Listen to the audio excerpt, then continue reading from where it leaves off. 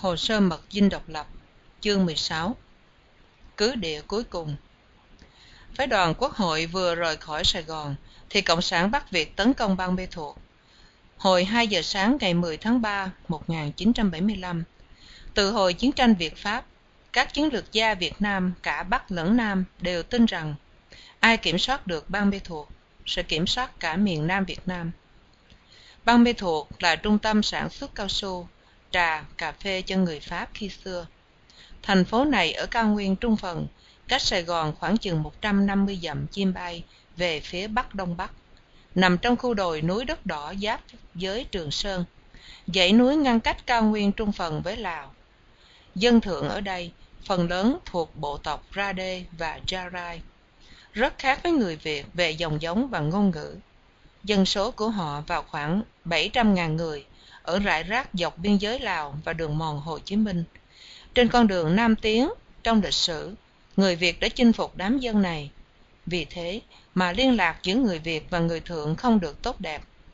Mối tương giao này đã được hàn gắn lại phần nào từ năm 1960, khi CIA, cơ quan tình báo trung ương Hoa Kỳ, và lực lượng đặc biệt Hoa Kỳ gửi người lên cao nguyên, tổ chức và võ trang dân Thượng chống Cộng sản Bắc Việt. Người Mỹ cung cấp dược phẩm, súng đạn, thực phẩm và xử sự như giới trung gian giữa người Việt và người Thượng. Danh từ đồng bào Thượng bắt đầu có từ đó. Sự căng thẳng giữa người Thượng và người Việt vẫn còn gay go, ngay cả khi người Thượng được tuyển vào địa phương quân trong quân lực Việt Nam Cộng Hòa.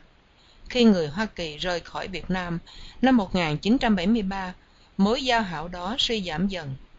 Người Việt không để ý đến đám dân Thượng nữa, nhất là khi tiếp liệu trở nên khan hiếm, mối hiềm thù xưa lại có chiều sôi bỏng. Thiếu tướng Phạm Văn Phú, tư lệnh quân đoàn 2, đã được sĩ quan tình báo của ông và cả Bộ Tổng tham mưu quân lực Việt Nam Cộng Hòa báo động về trận đánh Ban Mê Thuột, nhưng ông không chịu tăng cường phòng thủ thành phố này. Phú tưởng rằng địch có ý đánh lạc hướng để tấn công Pleiku, bản doanh của Bộ Tư lệnh Quân đoàn 2. Toàn bộ sư đoàn 23 bộ binh đã được điều động về Pleiku. Việc phòng thủ Ban Mê Thuột giao lại cho một liên đoàn biệt động quân và địa phương quân, phần lớn gồm dân Thượng. Tướng Phú ở lại Pleiku, cách Ban Mê Thuột 94 dặm về phía bắc. Khi địch tấn công Ban Mê Thuột, ông ta bị cô lập hoàn toàn và không thể điều động sư đoàn 23 bộ binh để chiếm lại thế thượng thủ được nữa. Đã nhiều tháng nay, kể từ khi viện trợ Mỹ cắt giảm vào mùa hè 1974, ông Thiệu đã có ý định phối trí lực lượng quân lực Việt Nam Cộng Hòa lại để tiết kiệm ngân sách và nhân lực. Ngày 11 tháng 3, sau khi Cộng sản chiếm Ban Mê Thuột, ông mời 3 vị cố vấn quân sự thân cận nhất của ông tới dùng điểm tâm ở Dinh Độc Lập để bàn về vụ này. Đó là Thủ tướng Trần Thiện Khiêm, Đại tướng Cao Văn Viên và Trung tướng Đặng Văn Quang. Ông Thiệu thường tiếp các giới thân cận của ông tại hành lang lầu 3 Dinh Độc Lập. Ông cho rằng nơi đây không bị nghe trộm bằng máy điện tử, vì tiếng ồn ào của xe gắn máy chạy dưới đường thường lấn át tiếng người nói chuyện. Sau khi dọn đồ ăn sáng, chỉ còn lại 3 người. Ông Thiệu mở tấm bản đồ miền Nam để kiểm điểm tình hình quân sự hiện tại. Ông trình bày quan điểm chiến lược mới của ông một cách xúc động. Với thực lực và khả năng hiện tại của ta chắc chắn không thể giữ và bảo vệ toàn lãnh thổ được. Ta chỉ có thể phối trí quân để giữ vững những vùng đông dân cư và trù phú mà thôi. Thiệu vung tay vạch nhanh những khu vực ưu tiên phòng thủ mới trên bản đồ, gồm có vùng 3, vùng 4 và một số cứ địa ở ven biển vùng 1 và 2 chiến thuật. Ưu tiên 1 bao gồm sông Châu Thổ, sông Cửu Long, là một khu vực canh nông trù phú và đông dân cư ở miền Nam. Ưu tiên thứ 2 dành cho vùng bờ biển thuộc vùng 1 và vùng 2 chiến thuật. Thiệu vạch một số những tuyến phòng thủ giai đoạn cắt ngang vùng 1 chiến thuật tại nhiều địa điểm khác nhau ở vùng bờ biển, từ Bắc xuống Nam. Ông nói với các cố vấn quân sự là tùy theo khả năng, ta có thể giữ một số lãnh thổ đủ để tồn tại và sinh hoạt như một quốc gia. Thiệu nhắc nhở rằng đó là một kế hoạch hết sức bí mật, không nên để người Mỹ biết. Đây là một khúc rẽ của chiến lược phòng thủ miền Nam Việt Nam. Từ trước đến nay, Thiệu không bao giờ công bố nhường đất cho Cộng sản. Chiến lược mới mà ông đặt tên là chiến lược đầu bé đích to, có nghĩa là phải bỏ lại 6 triệu dân nếu cả vùng 1 và vùng 2 chiến thuật bị cắt đứt.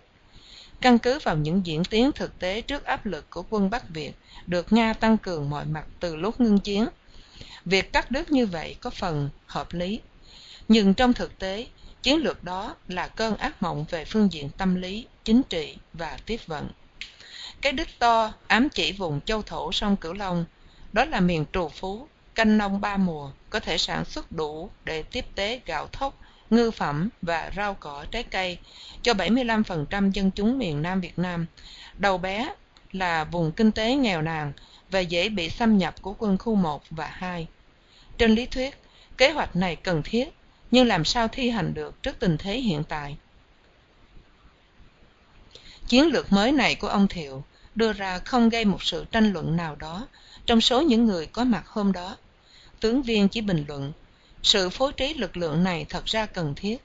Tôi đã có ý định này từ lâu, nhưng không dám nói ra, sợ rằng đi trái với đường lối quốc gia, và sợ bị hiểu lầm là có tinh thần chủ bại. Tướng Viên không bao giờ muốn làm trái ý ông Thiệu. Sau này, ông Viên có nhận xét lại rằng, đó là ý định mà ông Thiệu không muốn ai tranh luận cả. Xét cho cùng, ông Thiệu là tổng tư lệnh quân đội. Ông ta là người có trách nhiệm phát họa chiến lược quốc gia. Ông phải biết chắc chắn việc ông muốn làm. Có lẽ vì nghĩ vậy, nên sau cuộc họp, Bộ Tham mưu Quân lực Việt Nam Cộng Hòa không hề gấp rút thảo một kế hoạch chi tiết và hữu hiệu nào để thi hành chiến lược mới của ông Thiệu cả. Vấn đề trước tiên là phải làm sao đối phó với việc mất ban mê thuộc. Thiệu muốn gặp tướng Phú, tư lệnh vùng 2 chiến thuật ở Pleiku. Phú đã ở trong quân đội Việt Nam Cộng Hòa từ năm 1954 và đã bị cầm tù khi Pháp thất thủ Điện Biên Phủ. Ông ta bị lao phổi lúc ở trong tù. Nhiều người cho rằng ông rất sợ bị Cộng sản bắt được một lần nữa. Thiệu biết Phú vì đã cùng chiến đấu với nhau. Khi Thiệu lên nắm chính quyền, thì binh nghiệp của Phú cũng thăng tiến dần. Khi Phó Tổng thống Trần Văn Hương nhất định đòi thay thế tướng Nguyễn Văn Toàn vì tội tham nhũng, Thiệu miễn cưỡng bổ nhiệm tướng Phú làm tư lệnh quân đoàn 2. Phú không được tướng Viên ưa chuộng. Viên từ chối không chịu gặp Phú trước khi Phú đi nhận nhiệm vụ mới. Ông cho sĩ quan tùy viên, thiếu tá Lý Thanh Tâm nói với Phú rằng, nếu ông Phú làm việc tốt, đại tướng sẽ lên thăm sau. Thiệu muốn kiểm điểm tình hình với Phú để tìm cách lấy lại ban mê thuộc.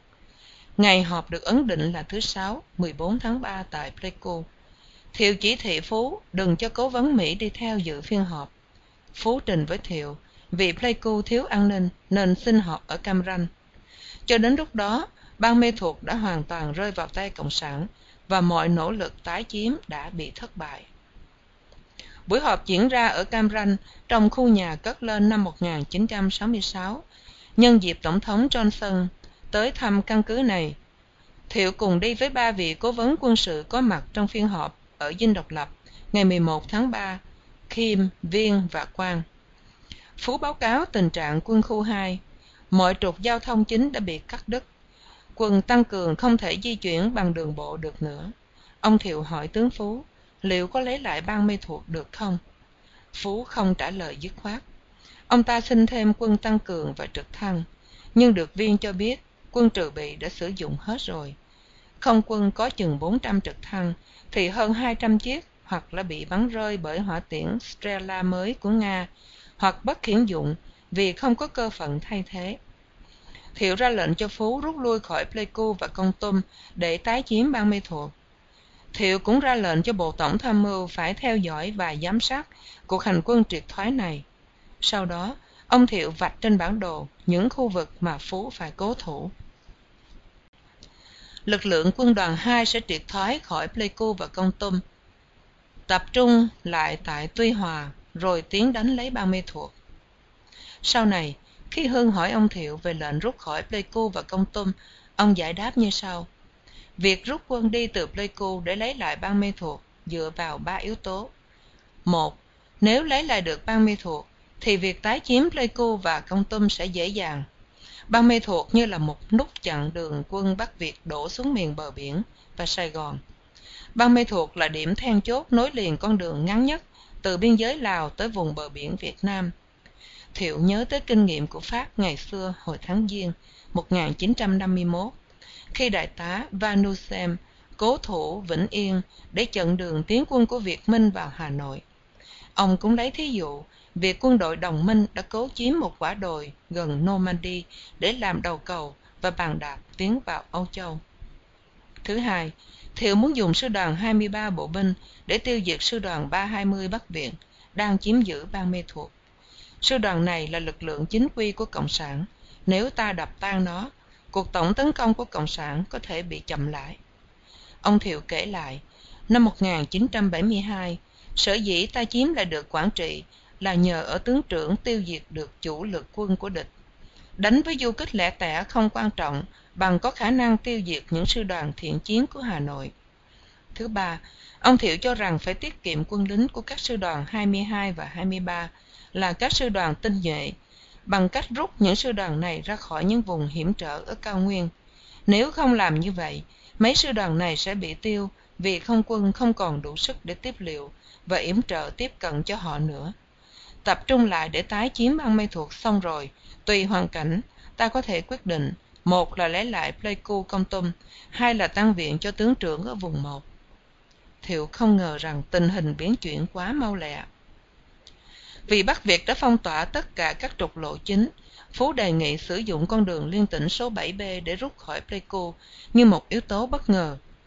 Con đường này trước đây đã bị gài nhiều mìn và bỏ không sử dụng đã lâu. Cầu đã bị sập hết. Muốn di chuyển quân ta cần rất nhiều đến những phương tiện vượt sông. Hành trình sẽ kéo dài trên 160 dặm với rất nhiều khó khăn, phải xuyên núi băng rừng đầy treo leo bất trắc. Thay vì gọi Phú về Sài Gòn để cùng Bộ Tổng tham mưu thiết kế chương trình triệt thoái, tướng Viên chỉ lưu ý cảnh giác Phú về những nguy hiểm của cuộc di chuyển này. Ông đưa ra thí dụ của quân đội Pháp năm 1954. Quân đội Việt Minh đã tiêu diệt chiến đoàn lưu động 100 GM100 của Pháp hồi tháng 6 năm đó khi họ rút lui cũng trên con đường này. Phú đề nghị thêm một lần nữa một điều nữa, xin thăng chức cho đại tá biệt động quân Phạm Văn Tất lên chuẩn tướng để ông ta chỉ huy toàn bộ cuộc hành quân triệt thoái. Ông Thiệu đồng ý. Tướng Phú trở về Pleiku và ngày hôm sau rời về Nha Trang bằng trực thăng để mặc tướng Tất và quân của ông lo liệu lấy một mình.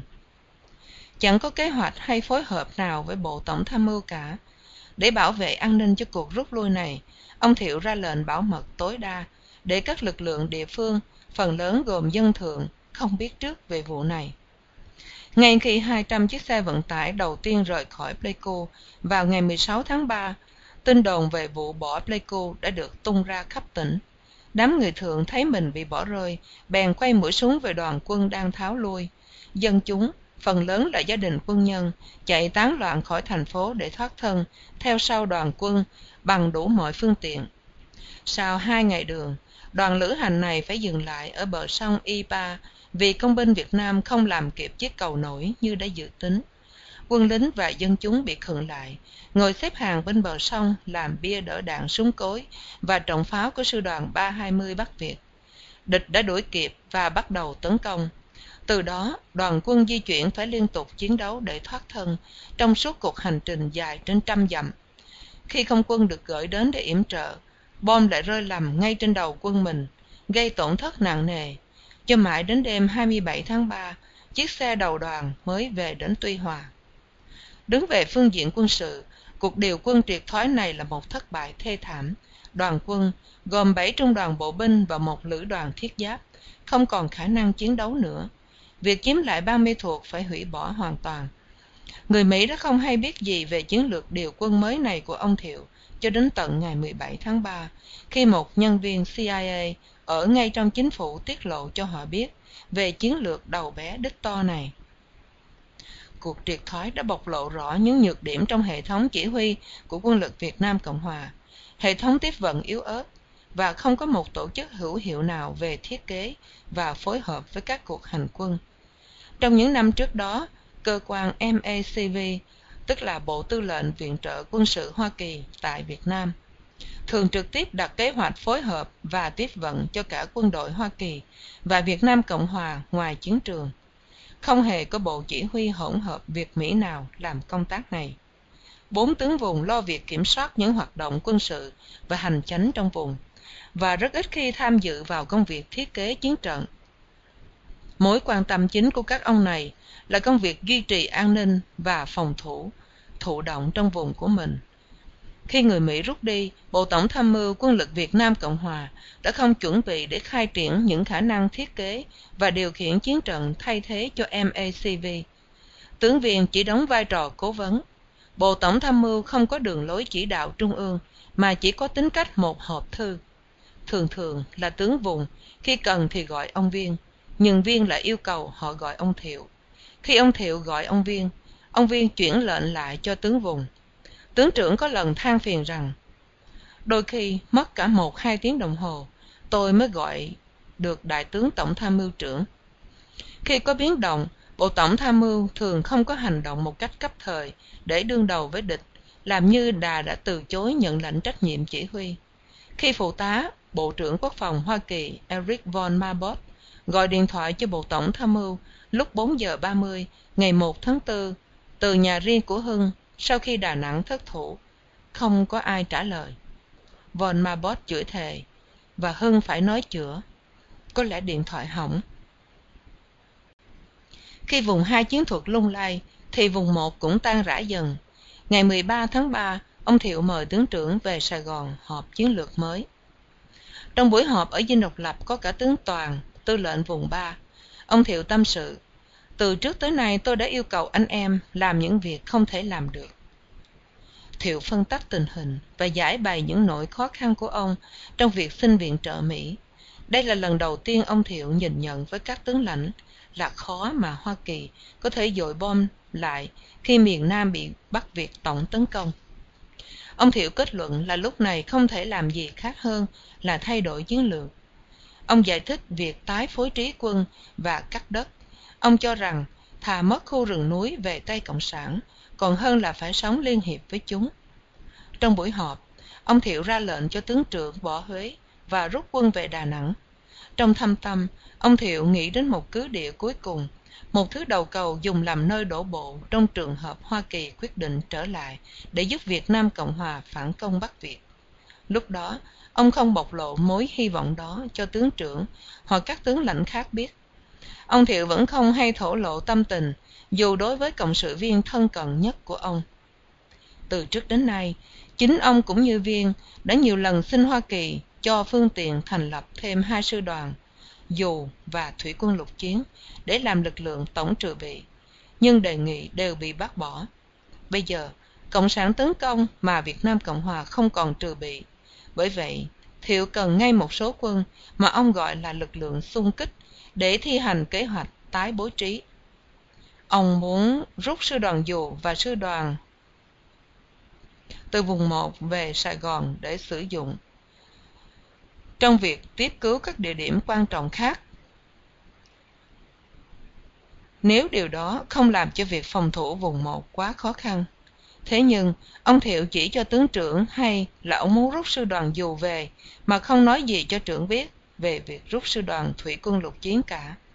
Mãi sau buổi họp, tướng trưởng mới biết điều này trong bữa cơm trưa với Thủ tướng Khiêm. Trưởng đã hồ nghi nên hỏi Khiêm về vụ này. Ông Khiêm chậm chạp đáp, điều đó đúng, sở dĩ anh biết được vì phòng 3 tiết lộ việc này. Tướng trưởng bỡ ngỡ.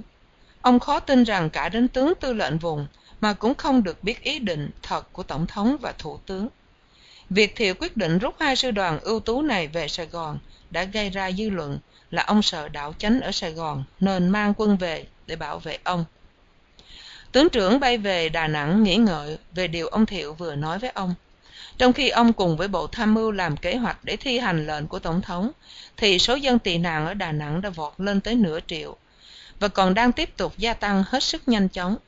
Cộng sản bèn tung ra những tin đồn gây hoang mang nhằm vào giới gia đình quân nhân, rằng đã có sự mặc cả ở thượng cấp với Bắc Việt, và cao nguyên trung phần đã bị bỏ rơi. Quân lính lo lắng cho sự an ninh của gia đình họ đem theo, và kỷ luật sụp đổ. Việc cho gia đình đi theo để nâng cao tinh thần quân sĩ bỗng nhiên trở thành cơn ác mộng. Không có cách gì di tản gia đình quân nhân được, ngoại trừ việc cho họ đi theo đoàn quân rút lui. Hình ảnh triệt thoái khỏi Pleiku và Kon Tum là nỗi kinh hoàng còn ám ảnh tất cả mọi người. Các bạn đang nghe truyện do Nguyễn Thu của Thư viện audio.net diễn đọc. Đài phát thanh BBC loan báo đầy đủ chi tiết về cuộc triệt thoái Pleiku và tiên đoán quân Cộng sản sẽ tới vùng phụ cận Sài Gòn trong vòng 2 hay 3 tuần lễ. Vì con đường quốc lộ 14 từ Ban Mê Thuột đã mở rộng cho Bắc Việt đưa quân vào. Đài Tiếng nói Hoa Kỳ thì tường trình về vụ nhóm Dân chủ Hạ viện đã bỏ phiếu chống viện trợ bổ túc cho Việt Nam và Campuchia ngày 12 tháng 3 với số phiếu 189 trên 49. Ngày 13 tháng 3, nhóm Dân chủ Thượng viện cũng theo gương với số phiếu 34 trên 6, chống tăng viện trợ trong tài khóa 75. Tin này loan nhanh trong hàng ngũ quân sĩ. Từ trước đến giờ, họ vẫn tưởng rằng viện trợ Mỹ sẽ đến. Hưng hồi tưởng, tin bỏ phiếu chống tăng viện trợ trong lúc địch đang thao túng đã như một mũi dao đâm vào lòng binh sĩ. Đơn xin tiếp liệu về thực phẩm, dược phẩm và nhà tạm trú tới tấp bay về chính phủ, nhưng chính phủ trung ương đã hầu như tê liệt. Trật tự ở Đà Nẵng không còn nữa. Đã đến lúc cần phải có một chính sách quyết liệt và mạnh mẽ từ chính phủ trung ương. Hưng liền gặp riêng ông Thiệu và đề nghị để Nhã, lúc đó đã thôi chức tổng trưởng dân vận vì áp lực chính trị, ra Đà Nẵng để trực tiếp giải quyết vấn đề dân tị nạn. Nhưng Thiệu gạt đi và nói, mình cần có một chuyên viên tiếp vận như tướng Đồng Văn Khuyên, tức là tổng tham mưu phó tiếp vận quân lực Việt Nam Cộng Hòa, thì mới lo được. Hưng đáp, nhưng tướng Khuyên đang ở Nhật để lo chữa chạy cho cha ông đang bị bệnh ung thư. Đã không ai nói với ông Khuyên rằng tình hình khẩn trương và ông không nên đi Nhật, và cũng chẳng có ai đánh điện tín gọi ông về. Là tổng tham mưu phó tiếp vận, ông Khuyên nắm giữ tất cả vấn đề tiếp liệu cho quân đội và cũng là người biết rành rõi hơn ai hết về hệ thống tiếp vận do Hoa Kỳ để lại. Sau cùng, khi ông Khuyên trở về thì Đà Nẵng đã mất. Trước nghịch cảnh đó, Khuyên đã bật lên khóc. Là nhân vật chủ chốt, đáng lẽ ông đã phải rõ tình hình và có mặt tại tổng tham mưu. Ông Thiệu quyết định gửi phái đoàn chính phủ do Thủ tướng Khiêm cầm đầu ra Đà Nẵng. Sáng ngày 18 tháng 3, phái đoàn tụ tập tại phòng khánh tiết phi trường Tân Sơn Nhất để đi Đà Nẵng. Hưng gặp Bửu Viên, Bộ trưởng Phủ Thủ tướng, ở trong nhà cầu. Bửu Viên hỏi Hưng về tin tức trên miền cao nguyên. Anh có nghe tin gì ở trên Pleiku không? Hưng lắc đầu. Ông nói tiếp, tôi nghe tin quân đội đã rút khỏi Pleiku và Kon Tum, tình hình trên đó hết sức nguy ngập. Đây là lần đầu tiên Hưng nghe nói đến việc tái phối trí quân thực sự. Anh bàng hoàng, lo sợ. Ở Đà Nẵng, trước khi bàn đến vấn đề dân tị nạn, tướng trưởng mời riêng Thủ tướng Khiêm vào phòng thuyết trình để trình bày kế hoạch rút lui. Khiêm vẫn còn ở hàng tướng 4 sao, và ông Thiệu tôn trọng ý kiến của ông. Trưởng báo động về việc cuộc tấn công của Bắc Việt vào Huế và Đà Nẵng và nỗi khó khăn của ông trong vấn đề kiểm soát đám dân tị nạn đang lan tràn vào Đà Nẵng cản đường tiến quân của quân đội. Khiêm thấy tình hình khẩn trương và chỉ thị trưởng bay về Sài Gòn ngay ngày hôm sau để báo cáo với Tổng thống. Buổi họp về dân tị nạn ở Đà Nẵng báo hiệu thảm họa đã gần kề. Ông Khiêm hứa về Sài Gòn sẽ tìm giải pháp. Lệnh quyết định tại chỗ của ông Thiệu chẳng ai thi hành cả. Khiêm đã không làm gì để phối hợp giao thông, chuyển vận và cung cấp gạo nước cho đám dân tị nạn cả, mà chỉ truyền việc cho người khác. Sự xao động đã bùng nổ biến thành hoảng hốt. Khi về Sài Gòn, Khiêm đề nghị gửi một số tiền ra giúp đám dân tị nạn. Chính phủ trung ương đã thất bại một cách thảm hại trong việc cứu giúp dân chúng ở đây.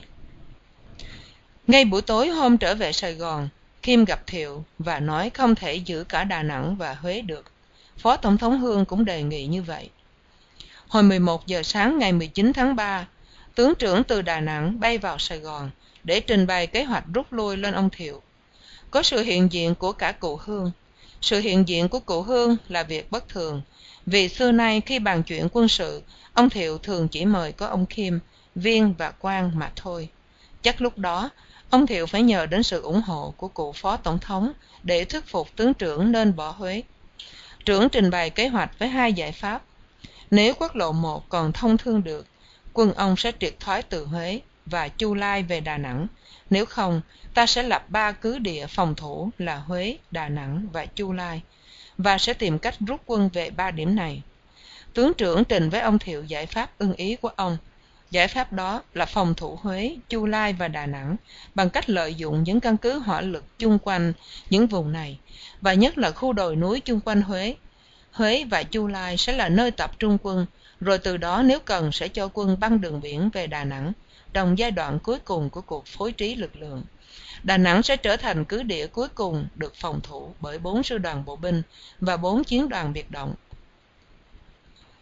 Trưởng cho rằng việc mở quốc lộ 1 chỉ hao quân mà không có lợi gì. Kế hoạch của ông trình bày ở trên có nhiều ưu điểm hơn. Cuối cùng, ông Thiệu miễn cưỡng chấp thuận kế hoạch này. Ông nói, mặc dầu lịch sử có thể phán xét tôi như một thằng ngu, nhưng vì lòng tôi đối với đất nước, tôi đồng ý. Tướng trưởng cho rằng ông có thể giữ nổi Huế và sẵn sàng về Đà Nẵng tính chuyện dàn quân đánh trận lịch sử này. Ông Thiệu tiễn trưởng ra khỏi Dinh Độc Lập và nói, tôi đợi đến khi anh về đến Đà Nẵng, rồi sẽ tuyên bố cố thủ Huế trên đài phát thanh. Thế nhưng, khi về tới Đà Nẵng, tướng trưởng lại được ngay tướng Lâm Quang Thi, tư lệnh phó, báo cáo rằng quân Bắc Việt đã bắt đầu nã Đại Bác 130 ly vào bộ chỉ huy của ông và đang chuẩn bị vượt tuyến phòng thủ đầu tiên tại bờ sông Thạch Hãn. Nhận thấy tình hình khẩn trương, tướng trưởng gọi tướng Viên để xin điều động lữ đoàn 1 nhảy dù. Như thường lệ, ông Viên yêu cầu ông trưởng gọi thẳng ông Thiệu. Trưởng lại yêu cầu ông Thiệu hoãn việc tuyên bố tự thủ Huế trên đài phát thanh, vì có thể ta không giữ nổi Huế. Thấy trưởng bắt đầu dè dặt về việc giữ Huế, Thiệu bèn tấn công, cho ông trưởng biết là cả phó tổng thống và thủ tướng đều chống lại việc giữ cả hai nơi, Huế lẫn Đà Nẵng. Trưởng đã quen với cái lối cho lệnh có tính cách đại cương của Thiệu để tướng lãnh tự quyền định đoạt chi tiết. Tưởng biết rằng giữ Huế là việc khó khăn, nhưng bỏ Huế thì sẽ gây xáo trộn không lường được. Mặc dù Thiệu tỏ ý dè dặt, trưởng vẫn tiến hành kế hoạch giữ 3 cứ địa Huế, Chu Lai và Đà Nẵng, vì ông cho rằng Sài Gòn chưa rút lại lệnh đó. Ngày hôm sau, 20 tháng 3, trưởng bay ra bộ chỉ huy tiền phương của sư đoàn thủy quân lục chiến cách sông Mỹ Chánh 5 dặm để hội thảo với các đơn vị trưởng. Ông nói với họ rằng Tổng thống đã ra lệnh là phải giữ Huế bằng mọi giá. Mặc dù thành Quảng Trị đã bị mất đêm trước, tinh thần và kỷ luật binh sĩ tương đối vẫn còn cao. Trưởng cho rằng có thể giữ nổi Huế và thi hành kế hoạch tái phối trí như đã dự định.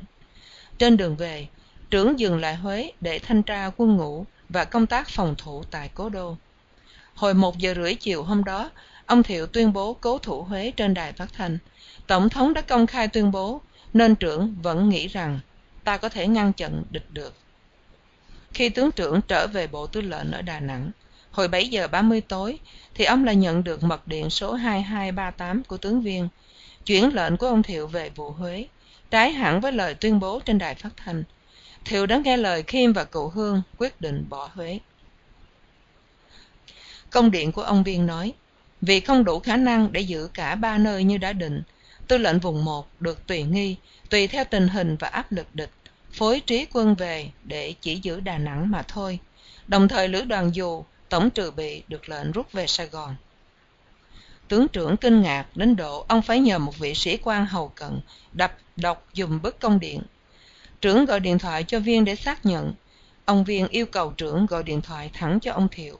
Trưởng mở radio, nghe đài Sài Gòn, vẫn còn đọc tuyên cáo của Tổng thống hứa bảo vệ Huế bằng mọi giá. Không ai ở phủ Tổng thống buồn gọi đài phát thanh Sài Gòn, thôi đừng phóng thanh nữa. Sự thiếu phối hợp giữa chính phủ và Bộ Tổng tham mưu chỉ làm cho tình hình rối loạn thêm. Tướng trưởng thất vọng vô cùng. Mới sáng nay, ông ra lệnh tự thủ Huế. Giờ đây, chính ông Tổng thống đã đồng ý việc giữ Huế. Tuy là đồng ý một cách miễn cưỡng, nhưng vẫn là đồng ý, lại đổi ý. Trưởng cảm thấy danh dự bị tổn thương và như bị phản bội. Trong trường hợp thông thường, tướng trưởng phải trả lời, nhận, hiểu và thi hành chỉ thị của Bộ Tổng tham mưu. Nhưng lần này, ông đã viết công điện trả lời tướng Viên cách khác.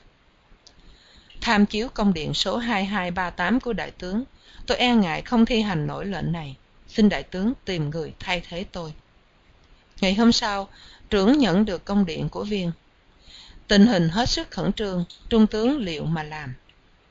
Xưa này, trưởng vẫn nổi danh là một sĩ quan tuân lệnh cấp trên.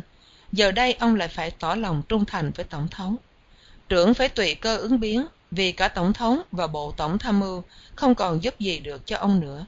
Trách nhiệm nặng nề đặt lên vai người tướng lãnh gầy gò khắc khổ này. Ông than thở.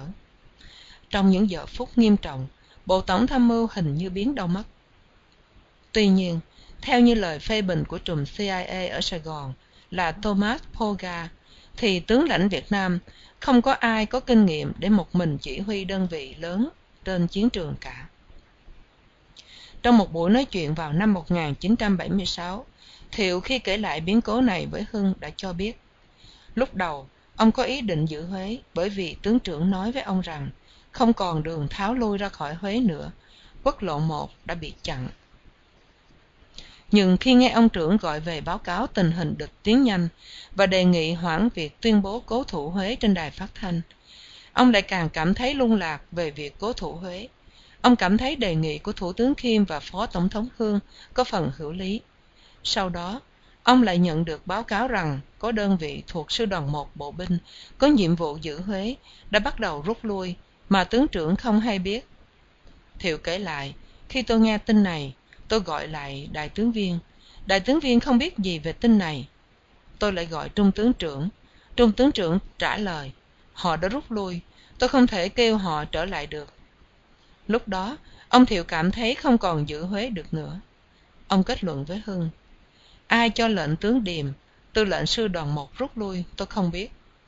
Khi Hưng phối kiểm lại với tướng trưởng, thì trưởng nói rằng không có chuyện tướng Điềm rút quân, mà ông lại không biết, vì tôi luôn theo sát anh em. Tình hình chiến thuật suy sụp từ mùa hè 74, cộng thêm với sự viện trợ Mỹ bất thình lình bị cắt giảm quá mau lẹ, đã khiến Thiệu phải nghĩ đến chuyện cho thi hành chiến lược mà ông đã nghiền ngẫm cả gần năm nay. Ông tin rằng phải cắt bớt đất phòng thủ, nhưng ông vẫn hy vọng giữ được Đà Nẵng như một cứ địa cuối cùng. Thiệu kể lại rằng, sở dĩ ông muốn giữ Đà Nẵng là vì đứng về phương diện địa thế và quân sự, thành phố này có thể phòng thủ được, và giữ Đà Nẵng để hy vọng quân đội Hoa Kỳ có thể đổ bộ như kiểu Normandy. Tôi không muốn để người Mỹ sau này có cớ nói rằng họ muốn đổ bộ miền Trung, nhưng không có một đầu cầu để đổ bộ. Thiệu không bao giờ thổ lộ ý định này với các cố vấn dân sự của ông, nhưng Hưng nhớ trong nhiều lần họp ở Dinh Độc Lập, ông đã coi Đà Nẵng như một cứ địa cuối cùng. Có lần Thiệu nói, dù phải bỏ tất cả các căn cứ tại vùng 1 và vùng 2 chiến thuật, ta phải giữ Đà Nẵng bằng mọi giá. Đà Nẵng lại thất thủ vào Chủ nhật lễ Phục sinh 30 tháng 3. Nhà thờ Lutheran, quận Arlington, Virginia hôm đó, Tổng trưởng Quốc phòng Mỹ James Schlesinger, người đã có thái độ thờ ơ trong khi Bắc Việt mở cuộc tấn công, đã rơi lệ và khóc cho Việt Nam. Hôm đó, Phó Giám đốc CIA, tướng Vernon Walters, có nói với ông rằng Đại sứ Việt Nam Cộng Hòa ở Washington vừa tuyên bố màn đêm dài đã phủ xuống đầu chúng tôi và bình minh sẽ không còn hé rạng nữa. Schlesinger ngậm ngùi. Tôi nghĩ đến lời của cố thủ tướng nước Anh Winston Churchill khi ông mô tả nước Pháp bại trận trong đại chiến thứ hai. Cả hai đều cùng là một thảm cảnh, dẫu không lớn lao như nhau. Tôi không trách người Việt Nam đã phải đặt chút hy vọng của họ vào Hoa Kỳ. Tôi chia sẻ nỗi đau thương với họ. Đối với Hoa Kỳ, Đà Nẵng không còn là quan trọng nữa về phương diện chiến lược. Schlesinger trình với Tổng thống Ford rằng muốn chặn được quân Bắc Việt lúc này, Hoa Kỳ phải dùng đến võ khí nguyên tử chiến thuật. Ông Ford không bao giờ mơ tưởng đến chuyện này. Việt Nam phải đương đầu một mình. Tổng thống Ford quyết định không can thiệp bằng quân sự nữa. Cách đó đúng 10 năm, vào cuối tháng 3 1965, những chiến hạm lớn của đệ thất hạm đội Hoa Kỳ ở Thái Bình Dương đã rầm rộ áp giang cho các tàu chở quân đổ bộ trên bãi biển Đà Nẵng.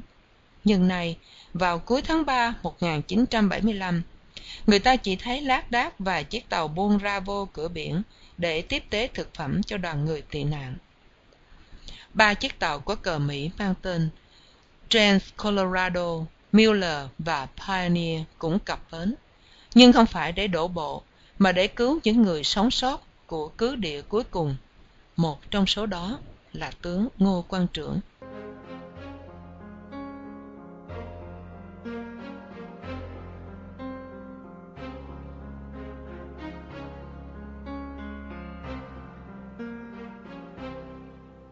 Tôi bước đi khi Sài Gòn trong cơn hấp hối. Ôi Sài Gòn, chờ đợi thở hơi cuối cùng. Tôi bước đi Tân Sơn Nhất, lửa khói ngập trời, khu thương xa cửa khép cuộc đời. Những con tàu ngơ ngác